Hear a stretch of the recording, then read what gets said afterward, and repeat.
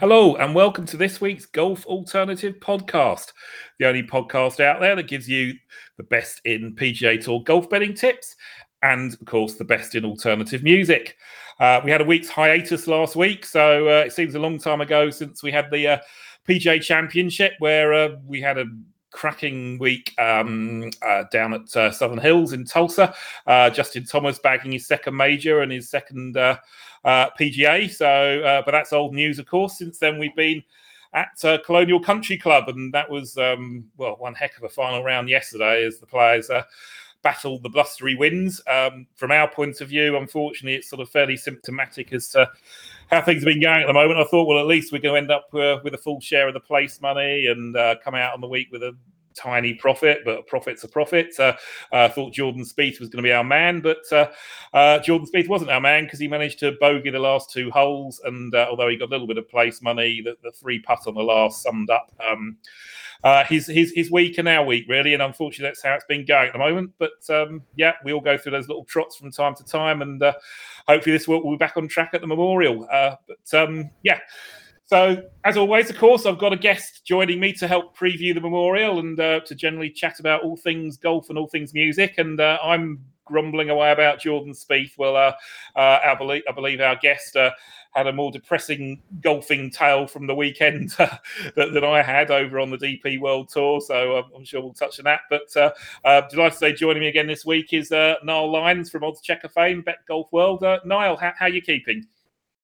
Yeah, not too bad, Martin. It's thanks for inviting me back on. Enjoyed the first chat we had a couple of months ago. So we're delighted to have you back on. Fantastic, and thank you so much for being willing to take the time to come back on, because I know you're very busy. And I'm going to get to your golfing heartbreak in a minute from the weekend. But I was just saying it wasn't much fun for me over at Colonial Country Club. Did you have, before we talk about the Dutch Open, did you have any joy down in Texas at all? No, it was the same for me. Jordan Spieth was the only real contender the final day. I had Chris Kirk as well. He was sitting pretty with going into the weekend and maybe even on Sunday too, but a bad round on Sunday put pay to that. So yeah, after what had gone on at the Dutch Open, I couldn't even bring myself to switch on the golf last night. So I'm not even that clued in about what happened. It was just one of those days where I had enough of it and I could happily switch off. I could imagine, yeah. Well, from our point of view with Spieth, his putter obviously continued to do what it's been doing, which is hole a few long ones, and he chipped in a few times over the week as well. But as soon as it's sort of between 3 and 5 foot, you just sort of, I don't know what his stats are for making them, but he seems to be missing. I'm sure it's not the case, but he seems to be missing 50% of them at the moment, around the 4 foot mark or something, and you can just see it coming. He sort of, he's got 30 foot for birdie, comes up 4 foot short, or looks at 4 foot past, and you know what's going to happen next. And unfortunately, that's what happened on the last. And meanwhile, everyone sort of gradually fell away in the wind, and Sam Burns picked it up on the playoffs. So it was a good watch. But as you say, you were still sort of in a cold, dark room recovering from what happened in Holland. So for those who didn't see it, I'm sorry to have to ask you to do this now, but talk us through what happened there and who you were on.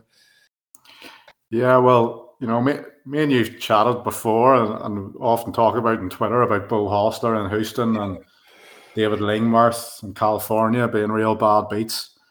Like, this for me trumped them all. I sat trying to understand it at the end of it, and I actually started writing down the prices of what happened, and this is no word of a lie, I make it into the tens of thousands to one what happened there towards the end.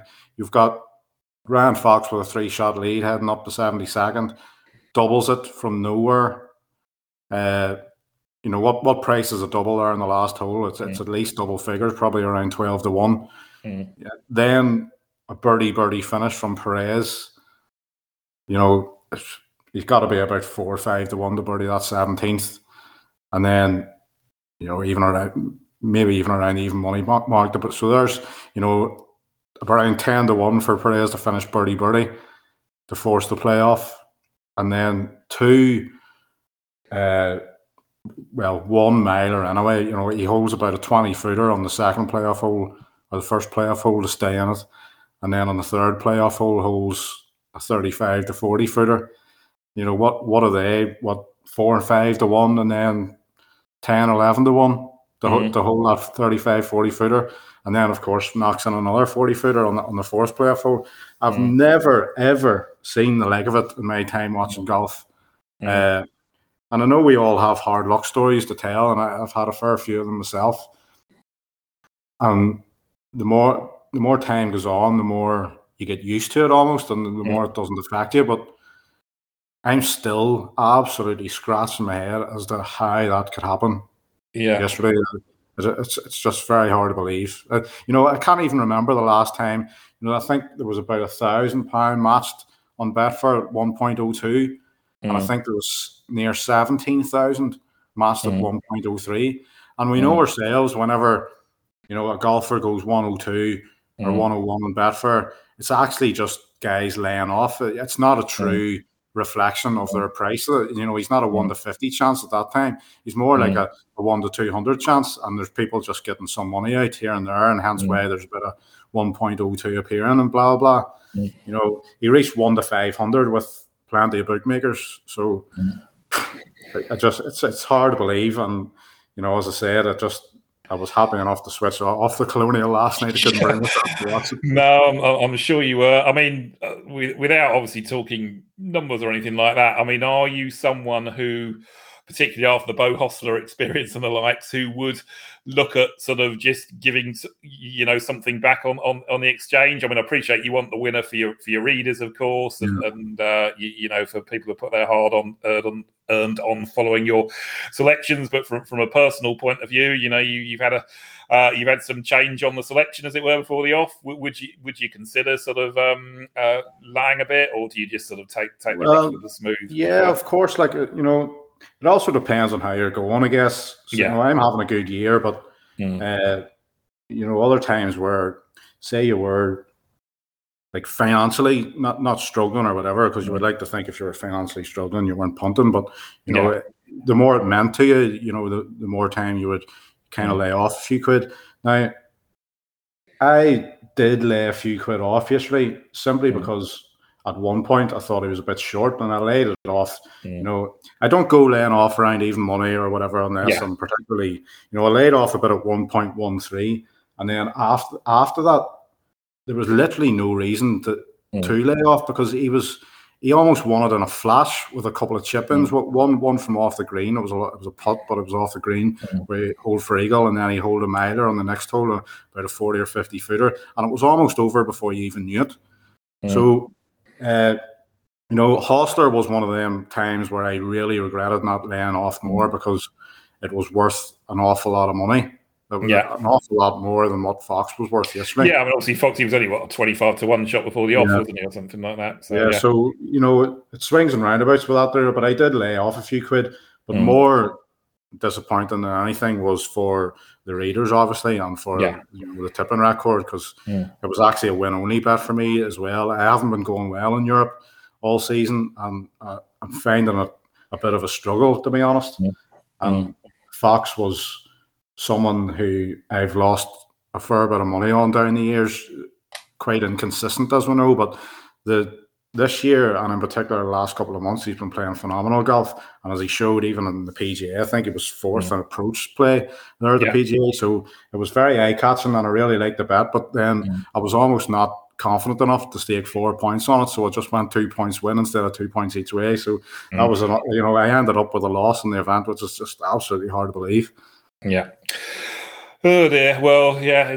Hopefully this time next week it'll be a distant memory, and you know, you'll be back in the money at Memorial, and I forget where are they this week on the DP World Tour? Is it the Porsche European Open or something? Yeah, that's it. Yeah. You're like me. I haven't looked at it yet either. I look at it tomorrow morning. Yeah, I mean, obviously I don't write a column on the Europe / DP World Tour, so it's very, very secondary look for me, and I'm sort of more often than not they're relying on the likes of you and Ben and the other pods out there and writers, etc. If I'm looking for a punt. But yeah, well, as I say, it was a tough week all round, I think. But I can't match that with my Jordan Spieth grumble. But yeah, it was Sam Burns' week in the end over the Colonial, and I'm going to open up this week's musical selections. And as regular listeners will know, we're picking a playlist that I'll tweet out from Spotify afterwards that you can all listen to of the song picks for the week. And my first song this week, we're going to have some Ash and Burn Baby Burn, or it should be Burns Baby Burns, really. But Burn Baby Burn from their 2000, all those come out in 2001, I think. It was the second single from their Free All Angels album. And it's Ash, Burn Baby Burn is our first musical pick. You a fan of Ash, Niall? Do you know much? Yeah, actually, I'm a right few songs down the years, and of course they're local here as well, Northern Irish band. So yeah, almost underrated. They've got 4 or 5 absolute belter tunes. So they have. Yeah. It's been a while since I've listened to them, actually. Yeah, well, if you give the playlist a listen back, and you'll hear some Ash. Burn Baby Burn is our first song for the week. So let's move forward rather than looking back, and it's Memorial Week, and of course it's a trip to Jack's place over in Ohio, Dublin, Ohio, and it's one of the regular tour stops. One of my favourite events every year on the tour. Great course. Normally, Jack tries to, if the weather allows, sort of set the players a bit of a challenge. And we've got a good field in town. And Jon Rahm's back after last year's, of course.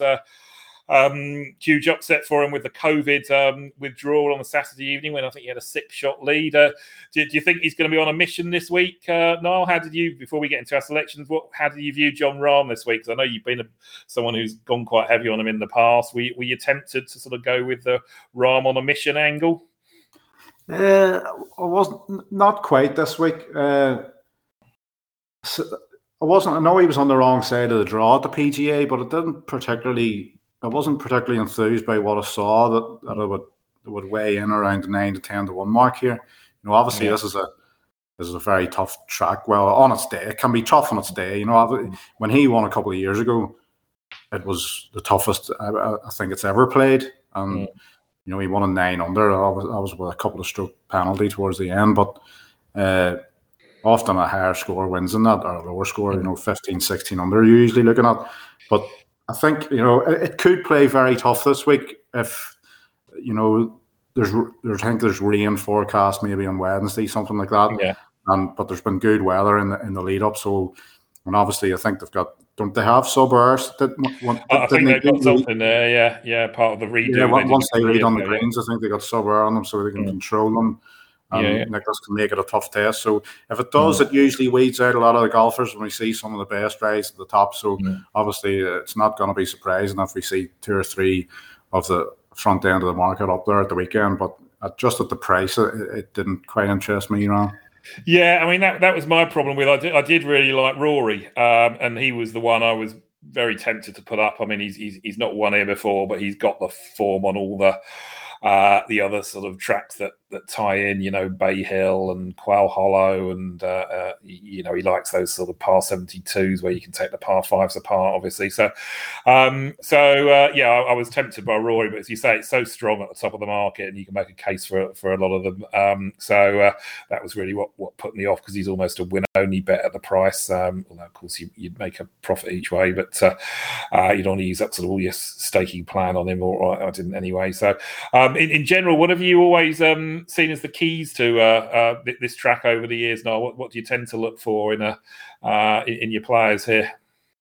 It's a slight strange one, because the rough is that high usually, and it's almost a surprise that accuracy doesn't play a bigger part. I think the fairways are quite wide, or they're quite generous, to be fair, but there's a huge penalty for missing them, and if you do miss them, then you are going to be up against it.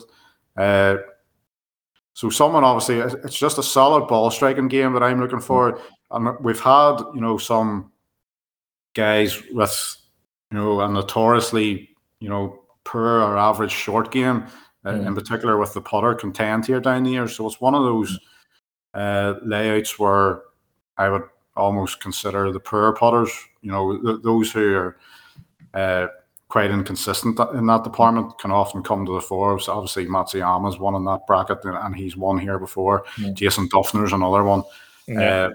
Morikawa, to a certain extent, obviously, he won the Workday. It wasn't this event, but it was the same track. So it's certainly one of those places where a solid ball striking game can work, and those who often see the downside of the short game could possibly be suited by the track. Yeah, I think it's sort of Jack's mantra, isn't it? It gets harder the closer you get to the hole, sort of thing. So, as you say, there's a bit of room off the tee to spray it about a bit to a certain extent, but then, the approach play is obviously a lot more key, and then. You're chipping. I mean, I think, although I take your point about the putting, I think around the green is sort of quite important. I think if you look at some of the sort of numbers of the winners around the green, I mean, that was what I was from a correlating course point of view, quite keen on Hovland this week. But once I looked at the records of the recent winners around the green, and then obviously tied that in with Victor's stats around the green, that rightly or wrongly was enough to send me in another direction. But I think it's interesting the way different people approach it, because I've thought at a layout where there's plenty of greens missed, and the penalty's quite big for missing them, and particularly on a course where down the years putts have been notoriously hard to hole. Hence why that kind of levels the playing field between the poor and the bad putters. Now, we've only had a year of the new greens, and I think they did putt easier last year than what they'd done previously, so we could see a different trend developing there. But at the same time, I almost look to even, I think you've mentioned, and you'll obviously talk about Cam Smith here. We're going to come into Cam Smith. Yeah. He has a great short game and a great game around the greens, but it's still hard to hold putts here. So the scrambling is more difficult. So I tend to look at someone's even guys whose short game doesn't fall to the mark, and where you might dismiss Hovland, I might favour him in a way. It's interesting, the different approaches. Obviously, it's good for listeners to hear. Yeah, it's one of. I mean, as I said in my written preview, I mean, you could make a case pretty much for all of those at the top. I mean, obviously, you can make a case for Rahm, of course, and Rory, and Cantlay is loving the place, and Spieth with his long game working at the moment, and Morikawa with his form on the track. And I think he was runner-up at the Memorial last year, as well as obviously having performed at the Workday. And then so you can make Schauffele seems to be coming around nicely. Obviously, we're going to talk about Shane and what have you. So you can make a case for pretty much all. You wouldn't be surprised to see any of those guys at the top get it done. And you've got, at the end of the day, you pay your money and take your chance, don't you, as the phrase goes. But back to the musical front, and I was caught out on my horrendous knowledge of Ohio geography earlier when you messaged me. But I believe you've got an Ohio linked song as your first musical pick of the week, Noel.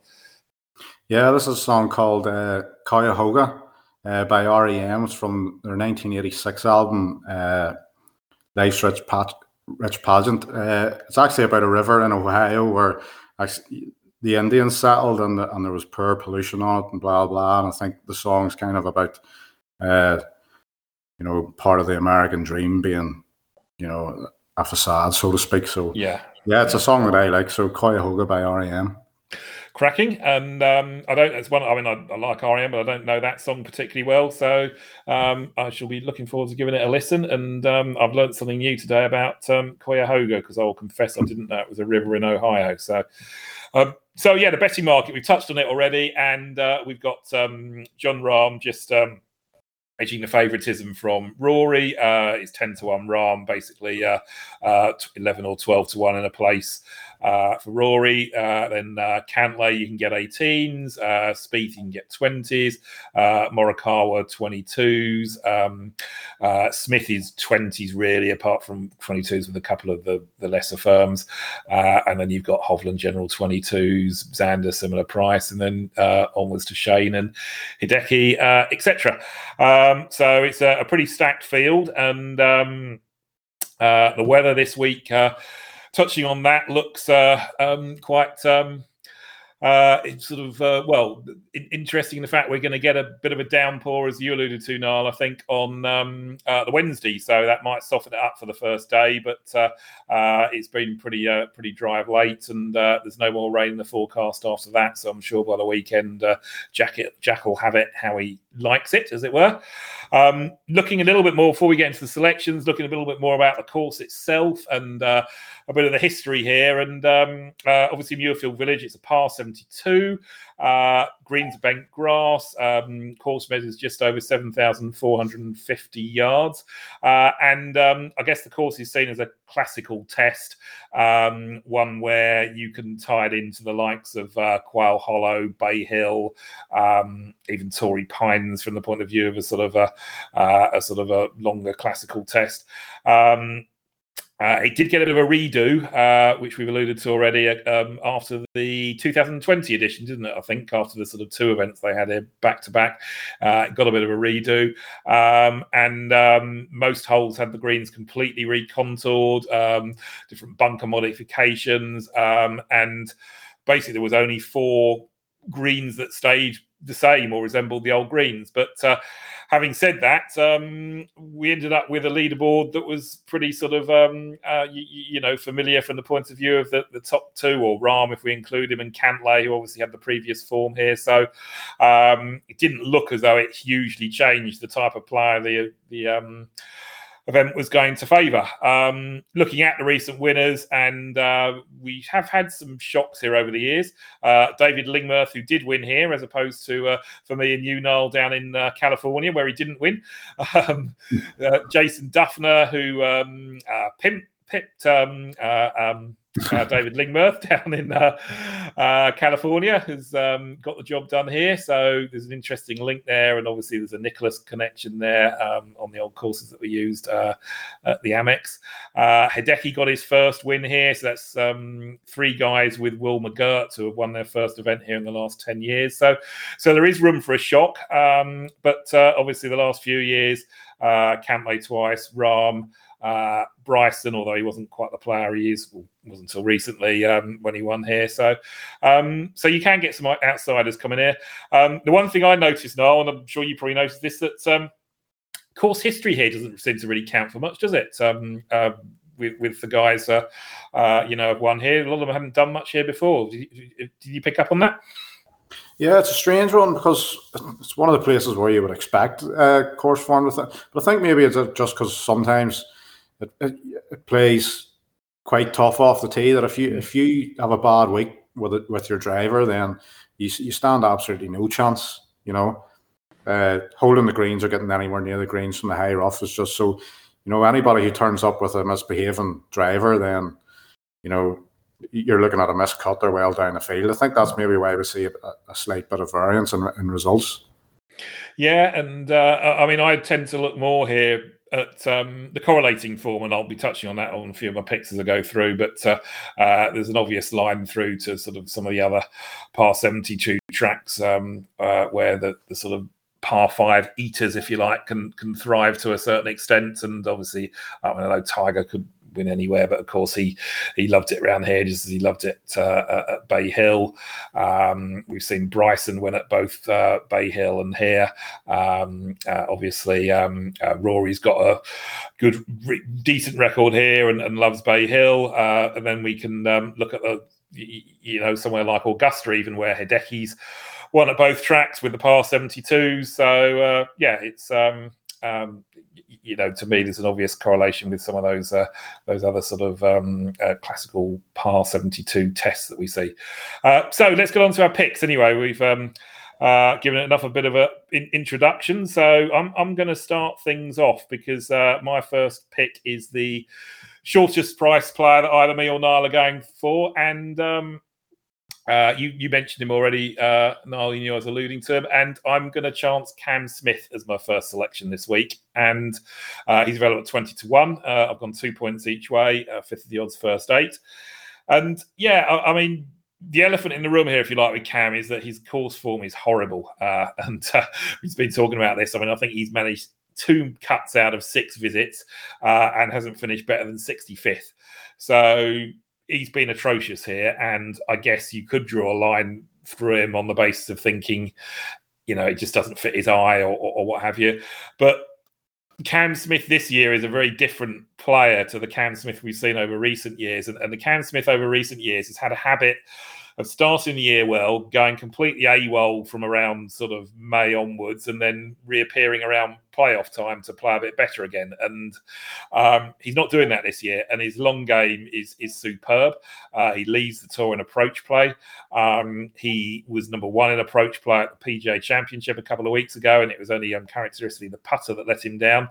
And everything to me screams that Cam Smith should like this course. Obviously, as I say, his iron play, his approach play. He's got the short game. All right, he didn't putt well at Southern Hills, but we know he's got a superb short game both on and around the greens. He leads the tour in par 5 scoring this season. So everything points to Cam Smith to me. He loves it at Augusta, which obviously ties nicely here. So I just couldn't. I mean, it was one of those that if I'd ignored him on the course form, I'd have been kicking myself if I had, if he'd come in, because just everything said to me Cam Smith for this week. So so that's why I'm kicking things off with Cam this week. Did he cross your radar, Niall, at all, or did you stick a line through due to the lack of course form? Yeah, well, I wasn't obviously a big fan of the course form. It makes for really grim reading. I backed him on the PGA, and I was absolutely tearing my hair out. I couldn't believe what I seen on the greens. Someone who you come to rely upon so much just could not hold a thing. So that was slightly worrying. I wouldn't like that to, linger for any length of time. But more than anything else, I was a bit worried about his form off the tee, and I was wondering, or not his form off the tee, but I was wondering whether that's contributed to the course form down the years. He lies 135th on tour in driving accuracy. That's obviously an old school stat, but it's something that would slightly worry me around here. And after the putting display at the PGA, it was just kind of enough to put me off. Yeah. So, well, I can see it. And as I say, if he goes and finishes 68th again or misses the cut or something, then I guess there'll be plenty saying, well, yeah, his course form was rubbish and he obviously doesn't like the course. So, but I just think his form is so different now to what it's been literally pretty much every other time he's pitched up here over recent years that I just thought I was happy to take a chance and stick a line through the course form. So it's Cam Smith to open things up for me, and I believe it's another Cam for you, Niall, to start things off. Yeah, Cameron Young this time, around the 33-1 mark. I've backed 8 places. I think there was maybe 40-1 out there, but I've just been hugely impressed with Cameron Young all season. He was just outside the top 500 in the world just a little over a year ago, and now he's inside the top 30. His first season on tour, it's resulted in 3 runner-up finishes and 2 third-place finishes, which is absolutely astonishing at the end of the day. Akin to golfers down the years who have come on tour and taken to it like a duck to water, just like Spieth and the likes of Hovland and Morikawa and Wolf at the beginning of his PGA Tour career as well. One of the interesting things was that the common denominator in his best performances all year is that they've been at golf courses where you really need good ball striking. Obviously Riviera, he was second. He was second at TPC Potomac as well, at the Wells Fargo. Or is that Avenel? TPC Avenel? Yeah, sorry. Yeah, TPC Potomac at Avenel Farm. Sorry, I thought it was getting mixed up there, but I actually think that Wells Fargo test is it's good preparation for this. I thought it was good preparation for the PGA, and that was backed up by Cameron Young finishing third again at the PGA. And then third at Harbour Town is a really interesting one as well. That's a course that you wouldn't really associate Cameron Young with. Obviously it's still early days in his career. You don't want to obviously pigeonhole him as a tee to green bomber, so to speak. But I thought that performance was particularly impressive, and almost in the, like Scheffler playing well at the Colonial last week, that, is there a dynamic kind of change in golf where some of these golfers can just play any types of course? That's, you look at Cameron Young playing well at Riviera, Avenel, and then, Southern Hills, and there's reason, you can see reasoning behind that, but then, us from a punting perspective, you look at Harbour Town and you think of the likes of Luke Donald and guys like that. Is the dynamic changing, so to speak, even in those events? I think it's interesting, like for the likes of Scheffler to play well at Colonial. It's a real warning sign that these golfers are so versatile these days that they can literally play on any type of leg. Now, obviously, the course this week isn't a Harbour Town type course, but nevertheless, it's a tough test from tee to green, and I think Cameron Young could pass that test with flying colours. And obviously, second, third is his form leading in here, which is incredible. And I think if he gets a win on the board soon, I think you'll see him alongside the likes of Sander Schauffele in the market now. It's just a case of getting over the line, and it shouldn't be too long. Yeah, I mean, he's certainly the flavour of the month at the moment, as you'd expect him to be, as I say, with third, second, third in his last three starts. And I guess what's been really impressive to me about him is that, of course, he's not been up there every week, but he's already produced, as you say, five, really good performances now. He got on tour basically as a result of pretty much around this time of year, which is a good thing for you, obviously. The two back-to-back wins, didn't he, on the Corn Ferry Tour last year? And sort of either side of that, or certainly after that, I think he was struggling again. So it almost looked like he could sort of become a bit of a sort of Martin Trainer type sort of player who could sort of pop up out of nowhere, knows how to win, but then he's going to be missing cuts sort of right, left and centre after that. But instead he's come out on tour he's absolutely flying, taken to it like a duck to water. Obviously he's got the length and the game, the modern game. So we're no surprise to see him produce another big week. I guess from my point of view, I've sort of missed the boat on him a bit over the last few weeks, and he was a little bit short for me now. But I maybe find myself kicking myself.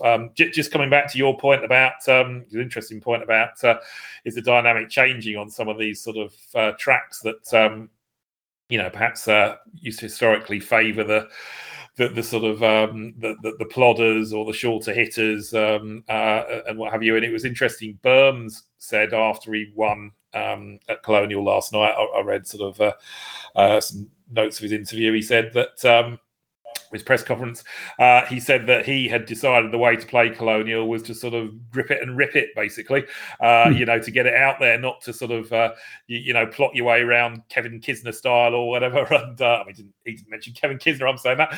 But so he just sort of felt that the way to play it was to get it down as far as possible off the tee, basically. So did he actually mention Kevin Kisner? No, he didn't mention Kevin. That was me mentioning Kevin. No. Basically, he just said that he felt the way to play Colonial was to give it away, basically, off the tee. And it's interesting. I think we're seeing more of these types contend around them types of courses. It's definitely I'm beginning to wonder whether that's one of the things, I suppose, as punters and as as riders and as folk who try to advise people trying how to make money at this game. You got to be versatile, and sometimes you got to change your mind, and sometimes things do just change in the game, and that there are a few signs that just around those tracks, like I say, like Harbour Town and Colonial last night, the dynamic is slightly changing, I think.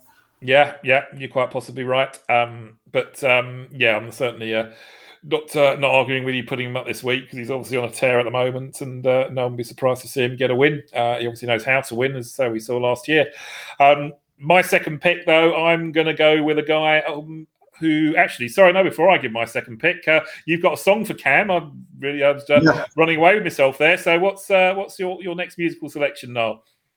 Yeah, Play Stay Young by Oasis. Obviously, B-side to Do You Know What I Mean? Back then, another great Oasis single. So, yeah, any excuse to play Stay Young. It's an absolute belter. Fair enough. And I think it's the third or the fourth time Oasis have made the pod. Not surprising. I'm still waiting to get Columbia on by them, because that's my favourite track. And unfortunately, last week we didn't have a pod. Otherwise, I could have got it on last week because I put Sebastian Munoz up. So, but there you go.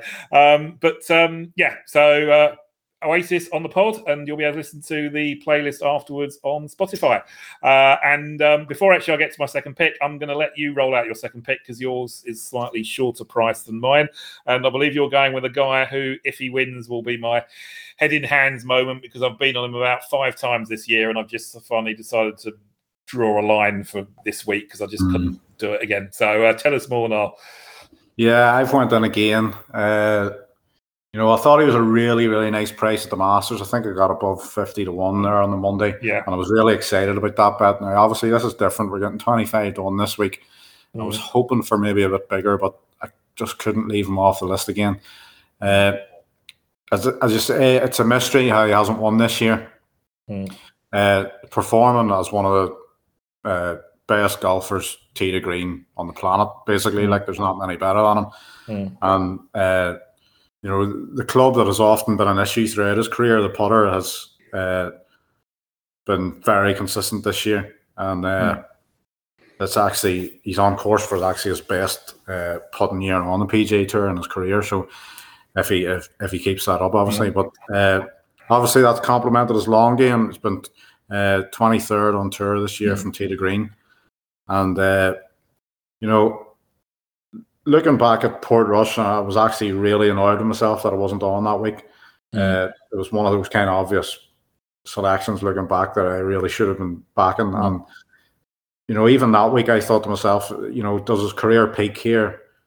And does he struggle to reach those heights again? And yeah, maybe he struggled for a few months afterwards, but he quickly got back on the horse, and his golf this year has just been off the charts, and sooner or later it has to result in a win. And I think Muirfield's a decent spot for him. I think he got the grips with it last year. He finished 6th. And I think possibly the greens being relayed would help him. He never had a very good putting record previous to that around here, so I'm hoping that was actually the greens last year that seen the most of the improvement. 6th last year. Now, obviously, 25 to 1. It doesn't scream off the page, have to say, but it was one who the Irishman, I just couldn't leave him off the list. Yeah, as I say, I've been on him. I've only been 5 times, but I was on him at the Masters, and obviously we did get return there. I was on him at the Players. I was on him somewhere else in between. I was on him at the PGA, so I've probably been on him 4 times. And you sort of think there's definitely something big coming, don't you? And I suppose I was just slightly put off at the price, and I guess he was a little bit more lackluster at the PGA. So you sort of wonder if perhaps it's been a funny time. And actually, I'm going to allude to this with one of my other picks in a minute. But it's been a bit of a funny time on tour the last sort of couple of months, in that there's been a lot of players who haven't actually played that much golf over the last couple of months, or certainly not sort of solo stroke play events, because we've had the match play, we've had the Zurich event, we've had a couple of events that perhaps are the sort of lesser fields, like sort of Mexico and the Byron Nelson and what have you. Obviously a lot of the guys, or some of the guys weren't in the Masters. So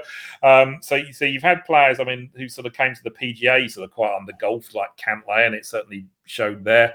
Obviously Shane had a lot of golf going through the Players, sort of Honda Players Masters period. It might just be that he's sort of he's off for a little bit now, but I just couldn't bring myself to pull the trigger again, which means he'll probably go and win. So but instead I went with Patrick Reed, who I just thought at the price Obviously, we're talking about Shane's price, and obviously Shane's been in far better form as a whole. But I guess the art for us golf punters is to latch on to the guy when he's coming back into form or showing the form, but before the bookies catch up with them completely, if you like, price wise. And 50 to 1 for Patrick Reed for 8 places each way. If he has turned the corner the last couple of weeks, to me, just looks a very big price for someone who's such a proven winner as he is when you compare it to obviously some of the other guys. And I mean, obviously the problem with Patrick Reed has been off the tee. He's been all over the shop. I think his rankings for the season are 192nd off the tee, 182nd tee to green, and 174th in approach play, which is pretty horrific stuff. And as you say, Niall, isn't going to get him very far around here. But if that's the sort of form he brings in. But at the PGA and then obviously at Colonial, he's certainly shown a lot more positive signs. 34th at the PGA and then 7th at Colonial, and he ranked 9th in his approach play at Southern Hills and 34th from tee to green, and then he was 15th both in approach play and tee to green at Colonial. And then if we look at obviously his form on comparable type of tracks, he's produced 3 top 12 finishes in his last 4 visits to Quail Hollow. He's obviously won, needless to say, at Augusta. He's performed decently at Bay Hill. He was in the top 10 at the Concession Club for that one-off event a couple of years ago or last year. And he's performed well here as well. He's got some positive finishes in over the recent years, top 10 in his last 2 outings. So I just thought if he's, if he has turned the corner, I just thought 50 to 1 was very big. So it's Patrick Reed for me. Any thoughts on Captain America from your end, Niall?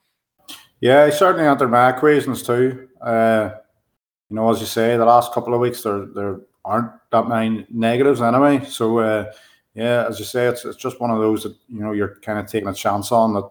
If he's back, then the price is big, and I guess that's the gamble in it.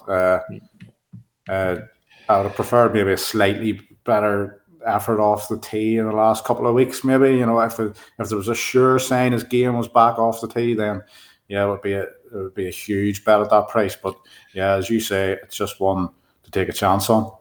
Yeah, I mean, don't get me wrong. I was watching him at Colonial over the weekend, and there was still a bit of wild stuff in there. Certainly, I think he made a bogey at the easy par 5 first yesterday, and so he's still a little bit all over the place. But then, if you look at some of his wins, they've often come after a missed cut or what have you. So he's not one of these guys that he's not like a Billy Horschel or whatever, where you need to see him sort of trending with a run of top 10s before he finally posts a win. He can sort of pop up with a win after he's had sort of gone 34th missed cut or something like that. So yeah, he was certainly worth risking for me. So at the price, so it's Patrick Reed, a point each way for me, 5th of the odds, first 8. And I'm going to let you run through a couple of your guys now, Niall, because you've got 6 players this week, and I've got 5. So and you've got a couple of guys there. One who featured very prominently at the Players, and another who was up there nicely at the PGA the other week. So I'll let you talk us through a couple more of your picks. Yeah, I'm really excited about Brendan Steele actually, and thankfully I got in there before Ben this week, so yeah. I got the top price. So there's always advantages to be doing a podcast on a Monday night that you get it out early. So. Yeah, Brendan Steele's long game's been in tremendous nick all year. So, and he's on a run of 7 made cuts here on the trot at Muirfield Village. Now he's never really come close to winning or contending, but nevertheless, 7 made cuts is a consistent effort around a track like this. I just think the upside's huge. This season he was 3rd tee to green at Bay Hill, 5th tee to green at Sawgrass, and 4th tee to green at the PGA at Southern Hills just last time out. Now, it's an incredible run of figures for someone like Brendan Steele, and maybe a shade unlucky that he actually hasn't got some better results this year than what he has. But in any given week at the minute, he's got the ability to punch up with the best in the game from tee to green. So I'm hoping that he just manages to hold a few putts this week. As I've mentioned before, guys with a slightly dodgier short game, enter my equation this week. So yeah, Steele fits the bill, and it was 150 to 1 available earlier on. I thought that was a really nice price, and at the same price, I'll go for another Aussie and Matt Jones. He has a runner-up and a third place finish this year, and you know what you get with Matt Jones. It's almost boom or bust, but he was 7th in the field at Colonial on approach play, which is quite eye-catching for Matt Jones. That's the department where he's been struggling. So if he manages to keep that approach play heading to Ohio this week, then I think he might have a chance. We've seen him, obviously tear the field apart at PGA National. It's another Nicklaus design, winning by 5 shots there last year at the Honda. So that's another positive to his chances this week. It's maybe a tall order to think of him winning in a field like this, but nevertheless, he's fantastic off the tee on his day. He hits the ball a long way. So, if his approach play, matches up the last week, you're looking at 150 to 1. Someone who, won last year and played very well in Hawaii with some of the best golfers in the world, obviously in January in the first event. 150 to 1, I thought looked quite tasty. Yeah, he's like you say, he's got the form obviously at PGA National, which ties well here, and hasn't Brendan Steele got some decent form at PGA National as well? Didn't he? Does, come close to winning it over recent years. But it's interesting to say about Brendan Steele. Actually, don't get me wrong, I wasn't considering, he wasn't someone I was considering jumping on this week particularly, but I did at the PGA where he went on and finished top 10, obviously, I think. I just remember glancing at him beforehand on the exchange because he was 1,000 on the exchange. And you sort of, how you sort of look down the 1,000 to 1 shots, if you like, on the exchange just to sort of see if anyone grabs your eye as worth a couple of quid. And I didn't put any money on him, but I just remember looking at him and thinking, Brendan's still, he's capable. This could be his type of track. That's a bit generous. So, I mean, he was, I don't suppose he would have traded any short than about 200 to 1 or something on the exchange because he was never really in the, in the mix, as it were. But he's certainly, as you say, the long game's ticking along nicely, so I can understand why you like him. And as you say, Ben's put him up as well, I think. So, I certainly get the logic with Matt Jones.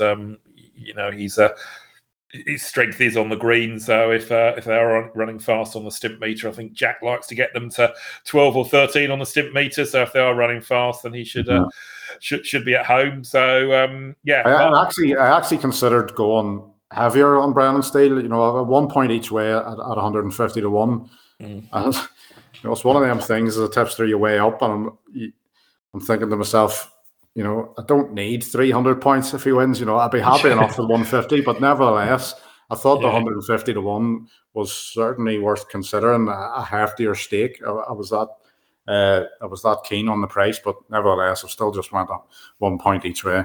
Yeah, well, I'm looking at him now. Obviously, with you putting him up and Ben putting him up, needless to say, there's a fair amount of blue on Odds Checker. You can only get 100 to 1 now for the 8 places.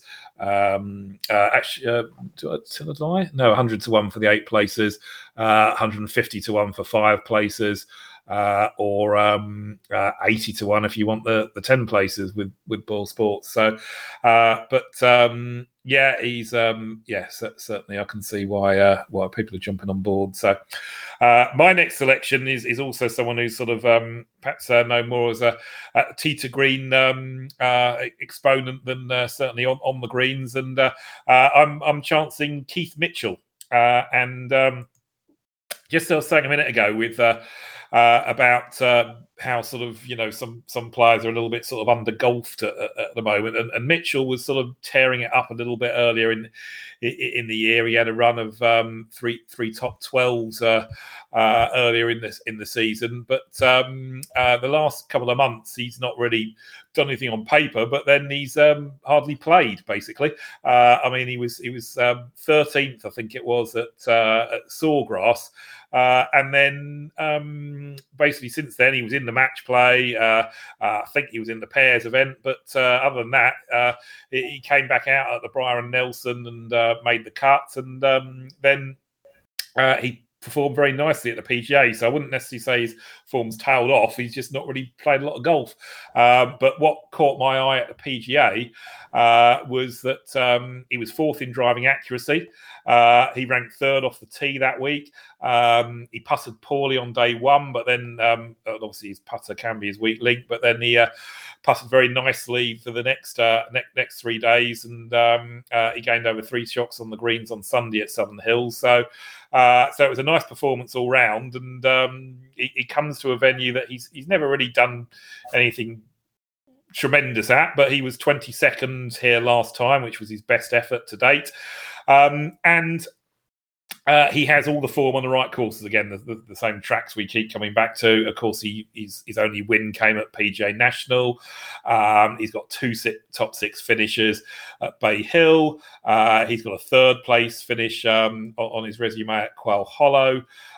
So he again sort of ticks all the boxes, and he's up there in the top 10 on par 5 scoring this season, which he hasn't been over the last couple of years. He's been, for someone who hits it as long as he does, he's been pretty shocking on the par 5 scoring averages. He's been sort of round about 100th or lower. So this season, though, he's 8th on the par 5 scoring averages. So I just thought, we know he can compete in these type of sort of big boy events where a bit of length off the tee and the par 5s come into play. And as I say, he's got form on all the right courses. So I was lured to him by his his good earlier season form, but his eye-catching performance over at Southern Hills. So I've got 125 to 1 on Keith Mitchell, 1 point each way, fifth of the odds, first 8. And I'm going to roll a song out for Keith. A bit of a sort of join the dots here, but Keith's win, his only win today to date, as I mentioned, came at the Honda. And of course, Hondas are cars, as we know. And Cars was a single from Gary Newman way back in the day. I don't know, you were a bit of a sort of Gary Newman fan back in the late 70s? Oh, yeah, absolutely. As you know, it's a genre that I love. That I like a lot. So yeah, it's a strenuous link there. You know, a very tenuous link. Where you think that's tenuous, you wait for one of my other links that's coming up in about 5 minutes or so. That really will be a join the dots one. But so it's Cars by Gary Newman. It came from his because initially he was Chihuahua Army, of course, and the classic Our Friends Electric, and then about 6 months after that, he was Gary Newman producing solo stuff, and I think it was The Pleasure Principle, the 1979 album, and the single is Cars, which I think was a number 1 hit. As we know, music is of course hugely important part of this pod, and obviously, as I say, we put the playlist out every week and talk not quite as much music as golf, but a decent amount of music. And I know it's been a tough week for you, Niall, on a personal front, because I know you're a huge fan and had also a personal connection with the band Depeche Mode. And obviously, we had a very sad loss of Andy Fletcher over the last week. Yeah, very sad news indeed. Andy's a cousin of mine. Probably anyone who tuned into the last podcast that we chatted a small bit about it. Never thought on the next podcast we'd be chatting about his death. But a huge surprise and a huge loss. It's actually been quite comforting to read the tributes and see. You know, obviously there's been a lot of articles written about him in the past couple of days, and then the band's taken to the stage over the weekend. That's been very nice. Tributes from, you know, the likes of the Pet Shop Boys and churches and the Mission, and you know, there's been a lot of bands that have paid homage to him on stage the last couple of nights. OMD being another one. Obviously, big fans of Depeche Mode.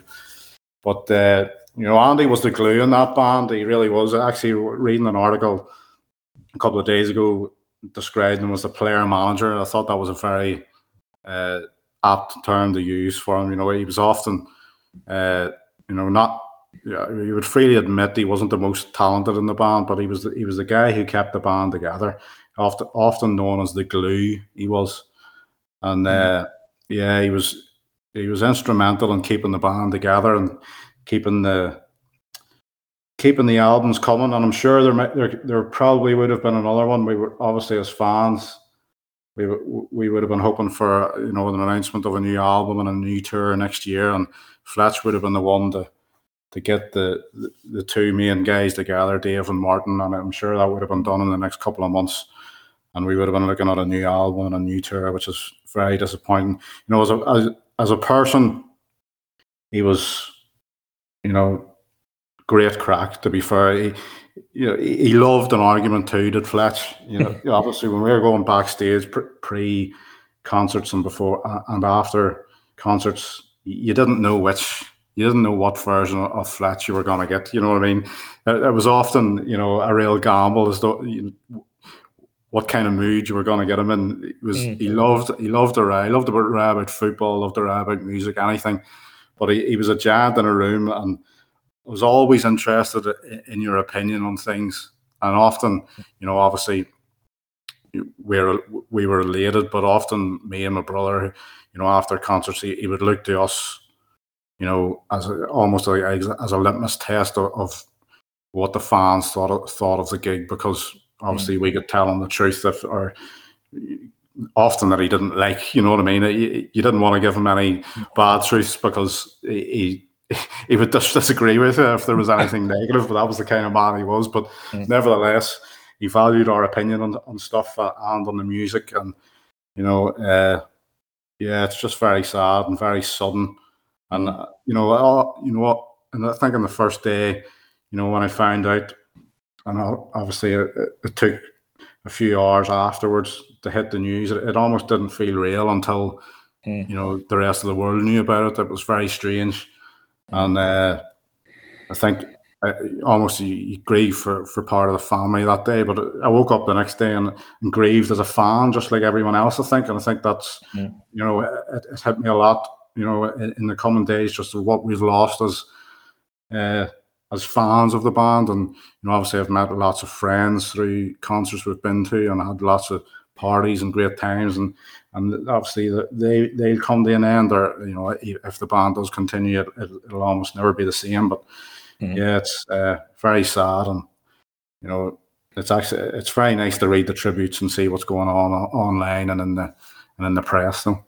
Yeah, I mean, from my own perspective, obviously I had no connection in the way you did to the band whatsoever, but I was actually brought up in Essex, which is where obviously the band were from. So they were from Basildon, weren't they? Sort of just down the road in Essex. And I just remember when they first came on the scene, if you like, and it was there's this band from Basildon who was sort of and I'll confess at the time because I was very much into sort of I was only like I wasn't even a teenager, I think, barely then, but I was into music quite early, and I just remember because I sort of listened to New Wave and the Jam and that kind of thing.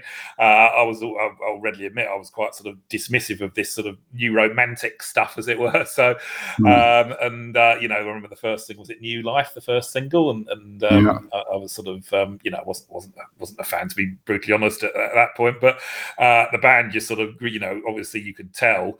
Because of course, a vast amount of those bands just sort of fell by the wayside out of the sort of the scene, if you like. But obviously they evolved and developed, and obviously you got to see what great songwriters they were, and as times went on, songs like Everything Counts and Enjoy the Silence and what have you, absolutely cracking tunes. And so I can only look at this from a sort of a music fan's perspective, if you like, and obviously what a sad loss it is. And sometimes from a music fan's point of view, you sort of forget that when sort of a public figure passes away, that they had family, personal lives and what have you, and that's obviously who you've got to obviously your heart goes out to at the moment. But so appreciate it's been a very difficult week for you. And interestingly, you say from Essex there, where they grew up in Basildon.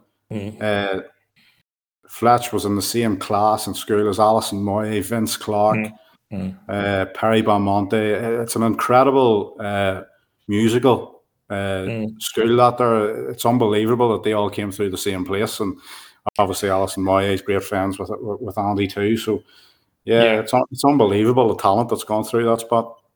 Yeah, no, and the only other famous person, and I'm sure there might be someone listening from Basildon who'll put me right here, but the only other famous person away from the musical connections you've just mentioned I know of who comes from Basildon is Stuart Ballrum Bingham.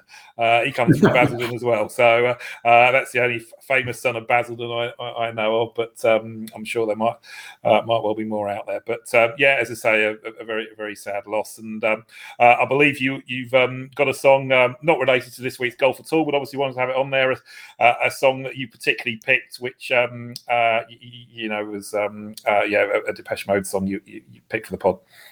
Yeah, it's off Violator, arguably Depeche Mode's best album, certainly critic-wise anyway.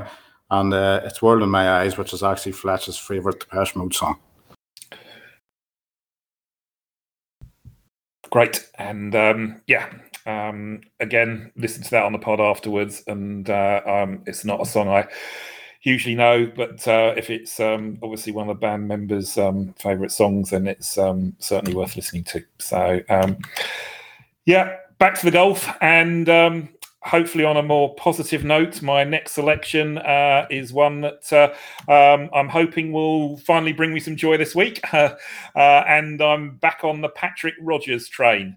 Now, I don't really even need to sort of make the case for Patrick Rodgers, because it's one that you probably have parrot fashion learnt me making before on several occasions. But to be fair, I've not actually sided with Pat.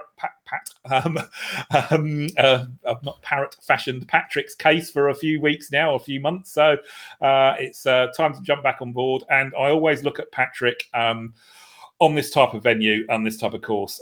His form's there for all of us to see at, again, Quail Hollow. He's performed well at Bay Hill. He's a little bit erratic tee to green, but he seems to like these type of long classical tests where he's big hitting can attack the par fives. I do also like that he played well in Mexico, because I think that's another par 72 that could potentially tie in nicely here. And obviously John Rahm won there. Not that he's not capable of winning anywhere. So, but I thought that was another good feather in the cap. And he's been 8th and 18th on 2 of his last 3 starts at Muirfield Village. And Patrick's one of those players that he doesn't really need to be, he can pop up out of nowhere and post a top 10 when he's missed 6 cuts running or whatever. He's very sort of inconsistent in out player, but we know he's got the game. And this is my parrot fashion repeat that to what I always say about him. We know he's got the game. We know he's got the talent. And we know that it will eventually all come together for him. And there's just been some positive signs over the last few weeks. I mentioned the Mexico performance. He performed well last week at Colonial.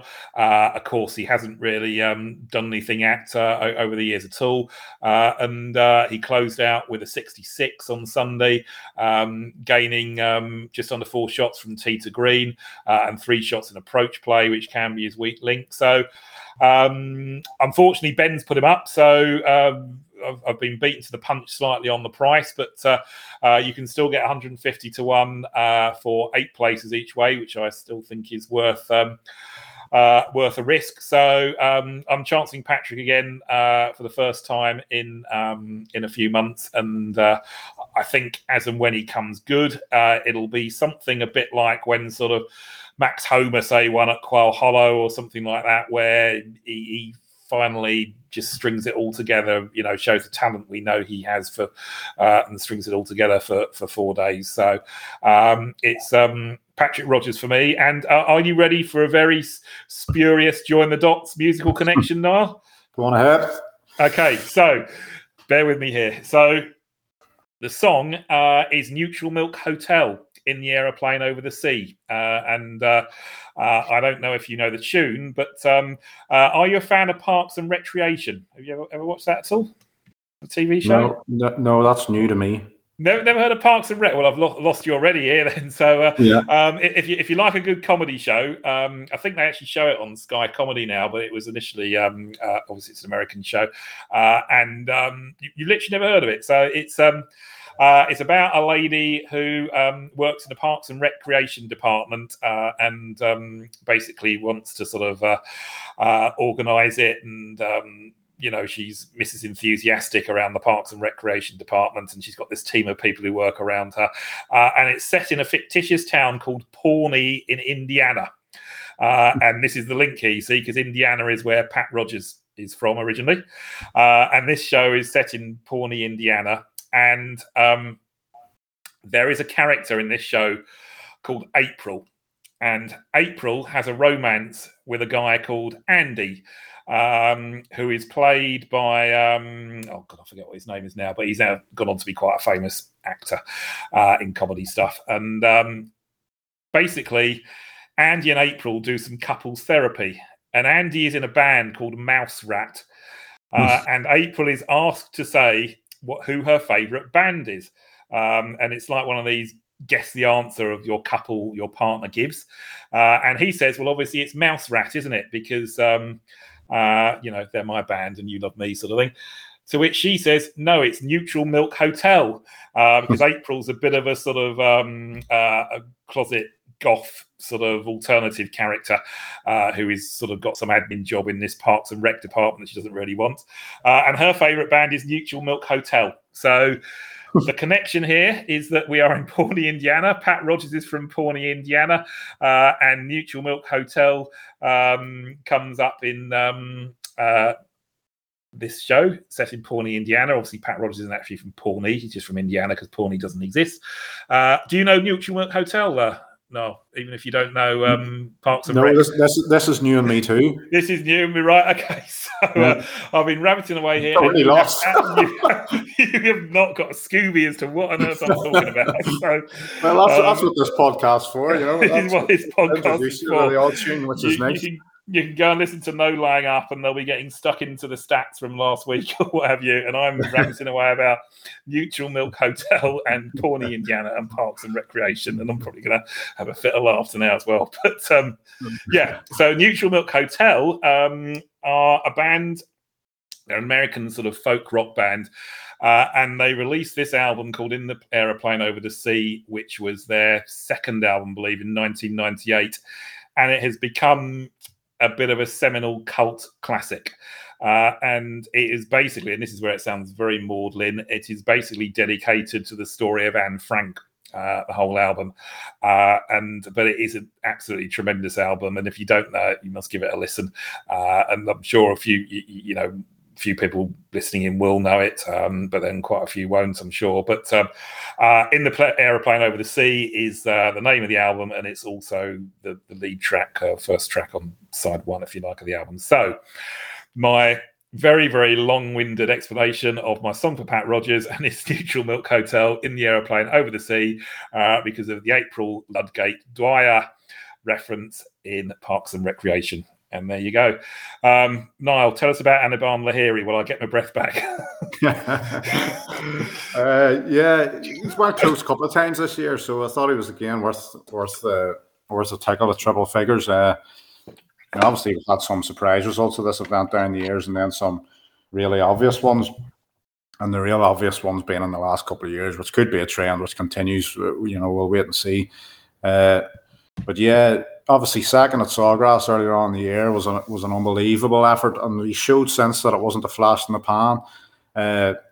Sixth at the Wells Fargo, which is, that's two really tough tee to green tests that he's passed the pass with flying colours, obviously, and obviously this isn't just tee to green. This is, you obviously need a good short game around here on the week to contend, but. Even when he missed a cut last time out at the PGA, he would have been top 20 on approach after the first two rounds. It was just a horror show on the greens, his worst week on the greens all year, actually. So I could easily see him bounce back from that and hold a few putts. And obviously, it's just his form this year certainly has not been a flash in the pan. And triple figures, again, I think is worth chancing at a venue where he finished runner-up at 5 or 6 years ago, obviously, so some good form here too. And do you want me to run off a final pick? Yeah, go on then. Yeah, I'm still composing myself after Pawnee, Indiana. So yeah, run off your final pick. Yeah, the last one is a real shot in the dark, a 500-1 shot. I think there's actually bigger out there.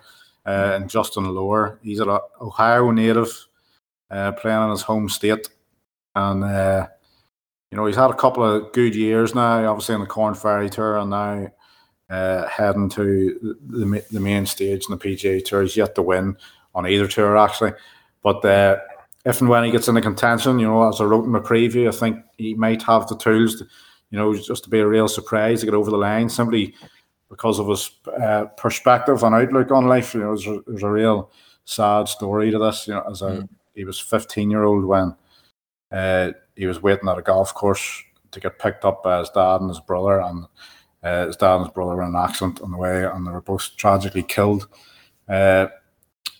So there's a real, and we've seen stories in the PGA Tour down the years. Nate Lashley is another one, obviously, that springs to mind. When he won the PGA Tour, it was a great positive spin and a great positive story after some real difficulties in his life. This would be another, obviously, Justin Lohr, especially because he's playing in his home state. He will know the course well, and I think he's maybe just found his feet, on the tour. Or obviously, this is his first, big season on the tour. But he was 15th on approach at Barrel Nelson last time out, and he was 17th on approach at the Wells Fargo as well. His short game maybe just isn't quite up to scratch for where you would think he's a real lively outsider here, but nevertheless his long game is in good nick, especially his approach play. And given the story, and given that he's playing in his home state and just playing slightly better recently, than what he has been, putting some decent results together and making a few cuts, I thought it was worth a pop at 500-1. Yeah, he's. I think he actually had a start here many years ago. I'm just. He did, yeah. He got a start here, so I'm assuming that, again, that's because of the local connection. Probably got a sponsor's invite from Jack or something. I might be wrong. Maybe.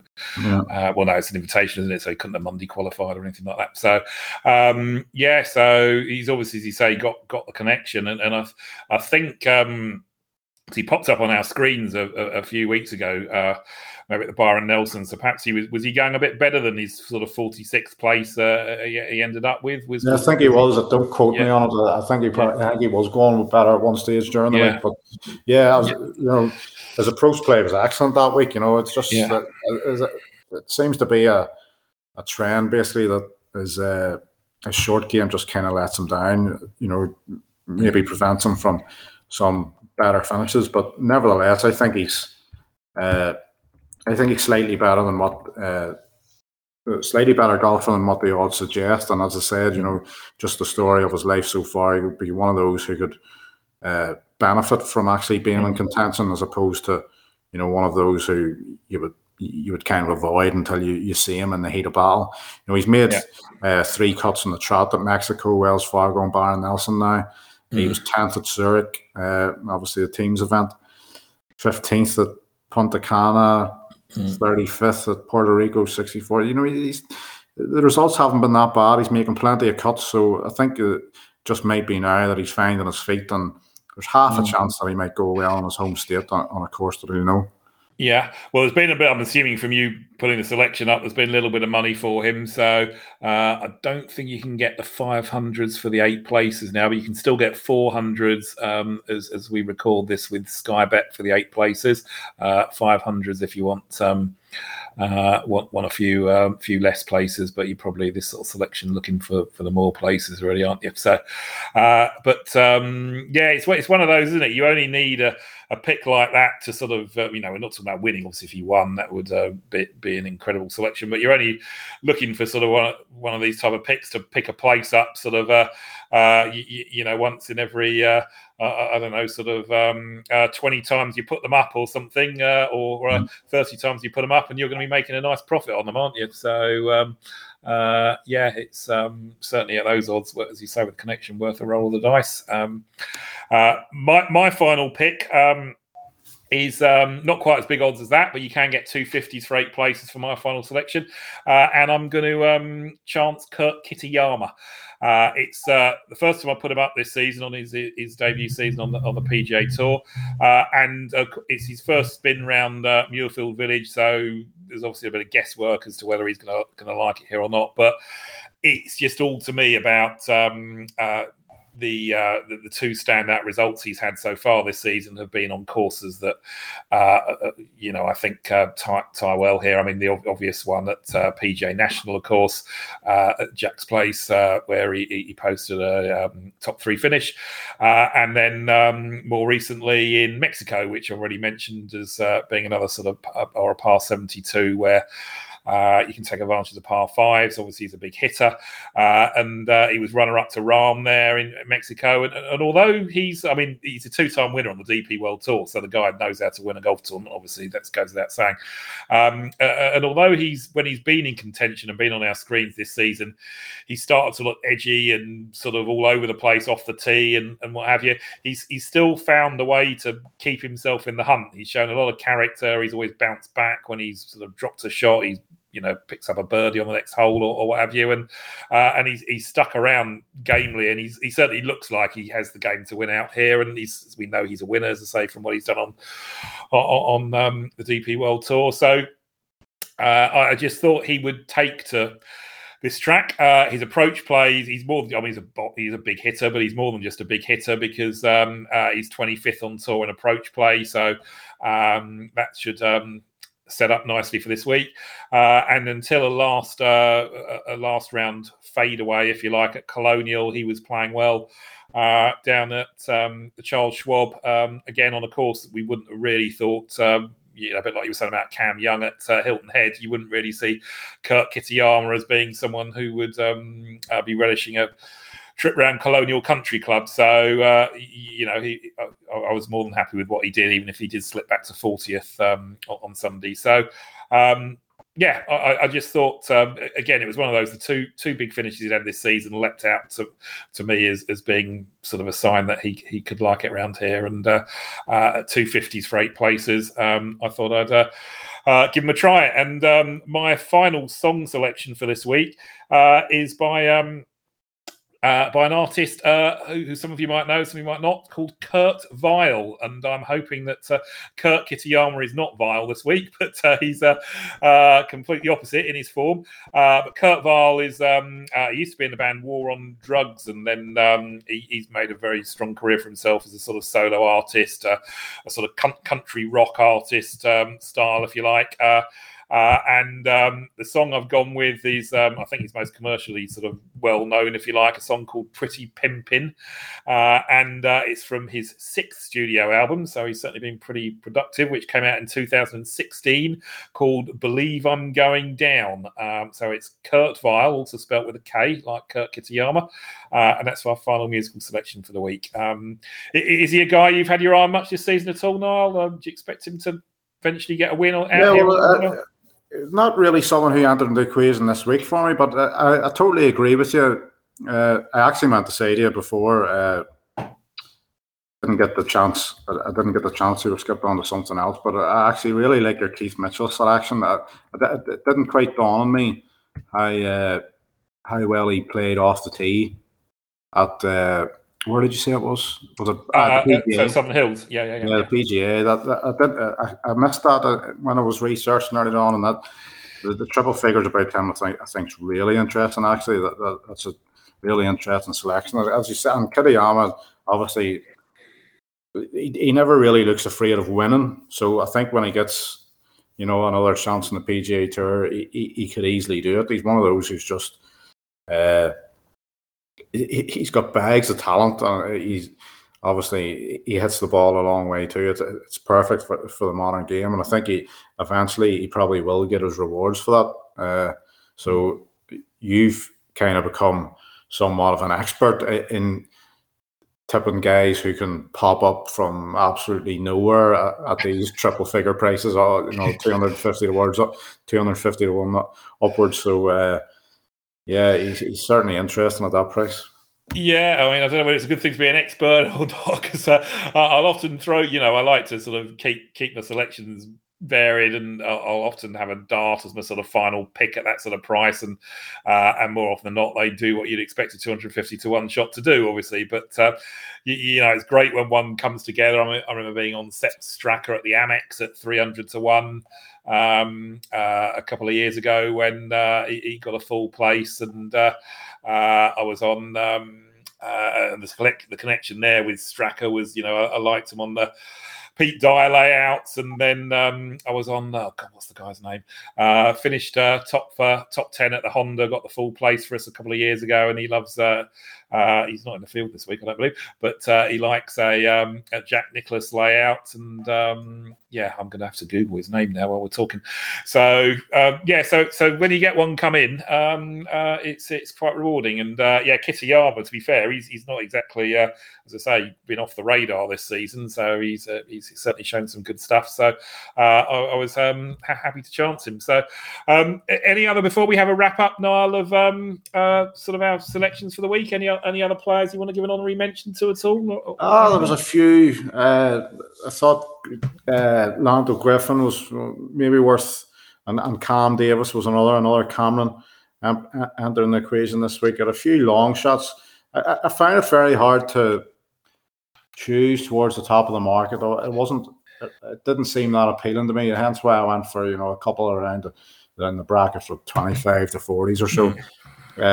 Sung J.M. would have interested me a lot around a place like this, only coming back from I think it was COVID, wasn't it, that put him out of the PGA and another event subsequently as well. So his price didn't drift out big enough to you know, get my interest, but he was one nevertheless that I thought could go really well. I thought Van Rooyen was another interesting one at triple figures.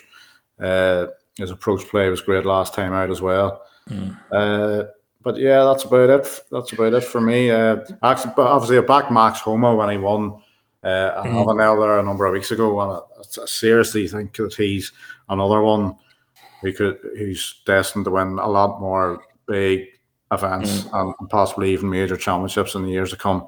He was another one who interested me, and I think there was around 40 to 1 available earlier on. I thought I considered that too.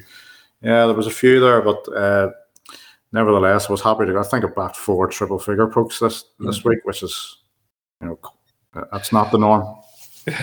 Well, on a couple of the guys you mentioned there, Max Homa, I was very close to siding with him this week because, again, obviously I know he won at Potomac the other week, but obviously he's won at Quail Hollow as well, and he does seem to like that type of test. I believe he performed, I've got it in front of me, but I believe he performed quite well at Bay Hill earlier this year as well. So, and he's obviously flying at the moment. And I suppose I just took the view in the end, is he going to win, again so soon? But he's that kind of player who seems to have just got the winning habit now. So I guess it wouldn't be a huge surprise on Van Roy. And I looked at Van Roy myself as well because he won on the Nicklaus design at the Barracuda, didn't he? So so that sort of pointed me in his direction.